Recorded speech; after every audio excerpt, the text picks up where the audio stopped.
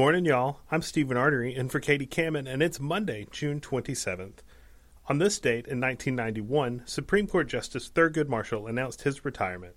Marshall was the first black jurist to sit on the nation's highest court. And, on this date in 2006, a constitutional amendment to ban desecration of the American flag died in a Senate cliffhanger. It fell just one vote short of the 67 needed to send it to states for ratification. Now, let's head over to the First Alert Weather Center for your Monday forecast.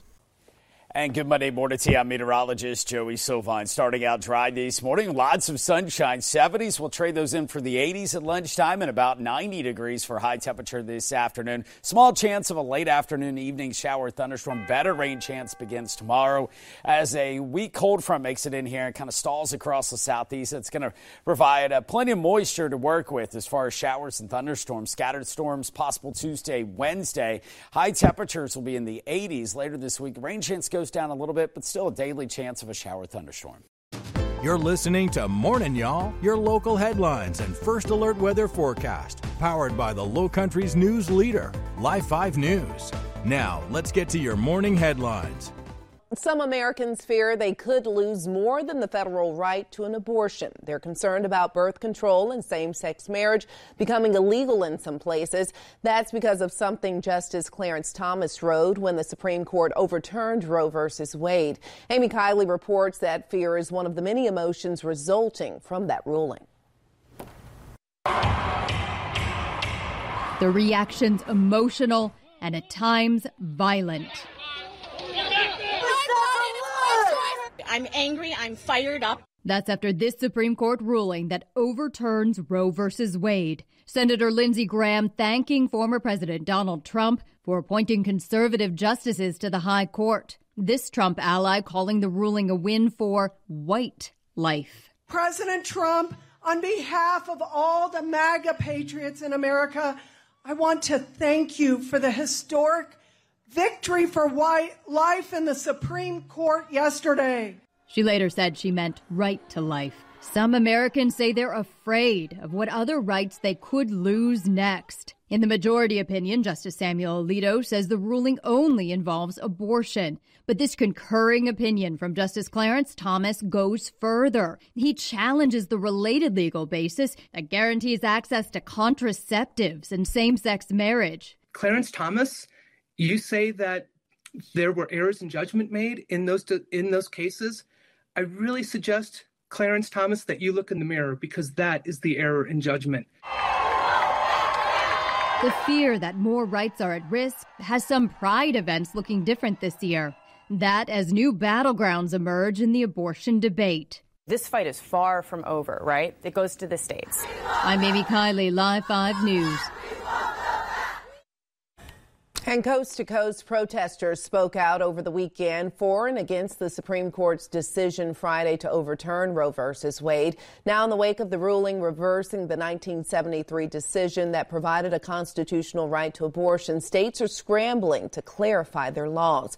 At least 13 states have so-called trigger laws that lock new abortion restrictions into place after Roe v. Wade was overturned. Another 13 are likely to restrict access or enact bans soon. In apparent defiance of Justice Department guidance issued after the Supreme Court ruling, South Dakota's governor vowed to bar mail-order abortion pills, while saying women should not be punished for seeking them. What the Supreme Court said was that the Constitution does not give a woman the right to have an abortion. Decision Friday finds most people disapprove of that historic ruling. A majority call it a step backward for America. Here in our state, 6 protesters at an abortion demonstration in downtown Greenville were arrested Saturday. Police say pro-life and pro-choice supporters began to confront one another on opposite sides of the street. About 500 people attended that event. The Greenville Police Department says officers tried to separate the groups on opposite sides of the street, but despite multiple warnings, some protesters disobeyed. Now, the city's picketing ordinance requires protesters to stay on the sidewalks on the grounds of city-owned areas.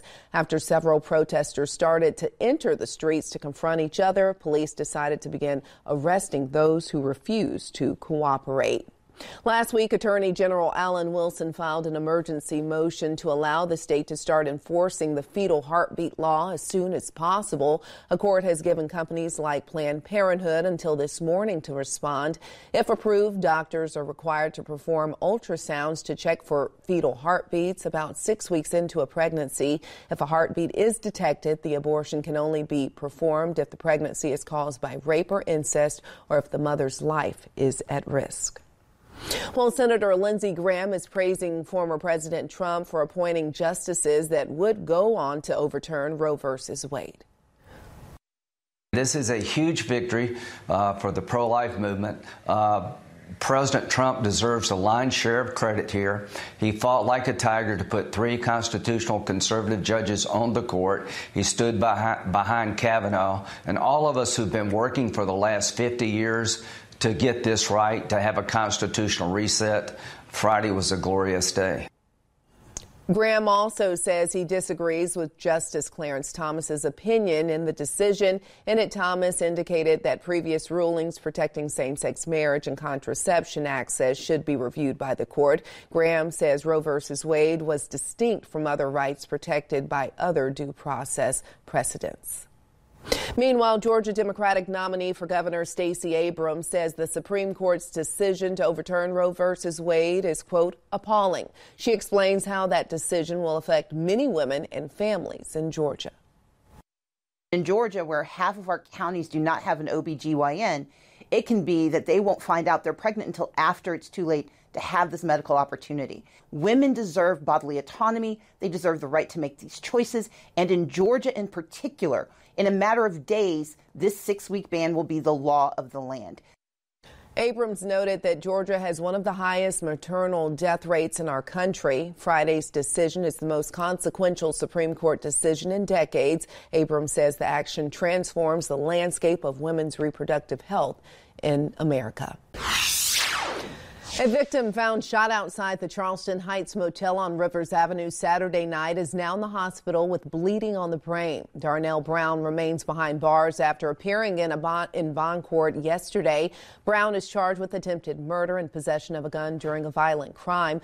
North Charleston police arrested him yesterday morning. Brown was denied bond on the attempted murder charge, and his bond is set at $100,000 for the possession of firearm during a violent crime charge. The South Carolina Highway Patrol is investigating a deadly crash out of Berkeley County. Troopers say that crash happened Saturday night at 11:30 on Ranger Drive and involved a Jeep SUV. They say the vehicle was traveling east on Ranger Drive when it ran off the roadway and flipped. The driver and passenger were ejected from that car. The driver died on the scene, and the passenger was taken to the hospital with life-threatening injuries. Well, state lawmakers recently approved $600 million to fast-track the widening of I-26 and a 33-mile stretch of 95 from 4 lanes to 6. The I-26 project is expected to be complete in 2034, 6 years ahead of schedule. The I-95 portion will be done by 2030, 2 years sooner than planned. The funding is made up of $450 million from COVID-19 money and $130 million from the state budget. The widening will start at exit I-95 or 195 and Jedburgh Road and extend all the way to exit 125 in Lexington County. The South Carolina General Assembly is returning to Columbia tomorrow. On their agenda, considering nearly $53 million in local projects. Governor Henry McMaster wants that funding out of the $13.8 billion state budget. All the money would go towards items put in by lawmakers for local concerns. That includes $25 million for a quantum computer facility in Columbia, $7 million for a cultural welcome center in Orangeburg, and $500,000 to improve the stadium at Somerville High School. Well, Dorchester County is breaking ground on a new library in North Charleston this morning. And our Molly McBride, she met with a Dorchester County council member to hear more about what this library will bring to the community. Good morning, Molly.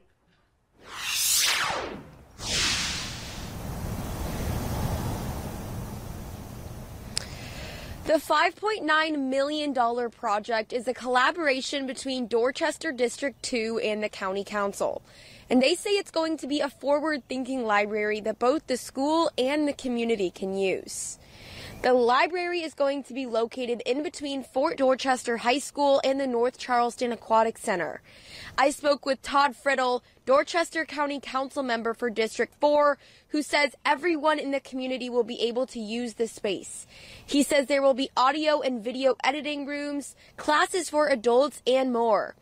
The 15,000 square foot library is expected to be finished in July of next year. During school hours, part of the library will be used by Fort Dorchester High as a multimedia center, and the rest will be open to the public. After school hours, the entire facility will be for public use. Friddle said the library will also provide internet access to students in the area, making it easier to do homework for those without Wi-Fi. He also spoke about other ways the new library will benefit the school. Now think about this. This is a 5,000 square foot multimedia center for the school system to use during the day, which frees up 5,000 square foot in the school for expansion and other classrooms. The groundbreaking ceremony is taking place this morning at 10 a.m. For more information, visit live5news.com and click on this story. Reporting live in North Charleston, Molly McBride, Live 5 News. Celebrating a birthday today, singer-musician Bruce Johnston of the Beach Boys is 80, fashion designer Vera Wang is 73, writer, producer, and director J.J. Abrams is 56, Olympic gold and bronze medal figure skater Victor Petrenko is 53, actor Tobey Maguire is 47, reality TV star Khloe Kardashian is 38, and actress Madeline Sweeten, who played the daughter in Everybody Loves Raymond, is 31. Have a great Monday, and thanks for listening to Morning Y'all. I'm Stephen Artery. For Katie Kamen and the rest of the Live 5 News team, I'll talk to you tomorrow. Morning Y'all is produced every weekday morning. Be sure to subscribe wherever you get your podcasts and download the Live 5 News app for your mobile device. Get the latest news and weather updates 24/7 from Live 5 News, the Lowcountry's news leader.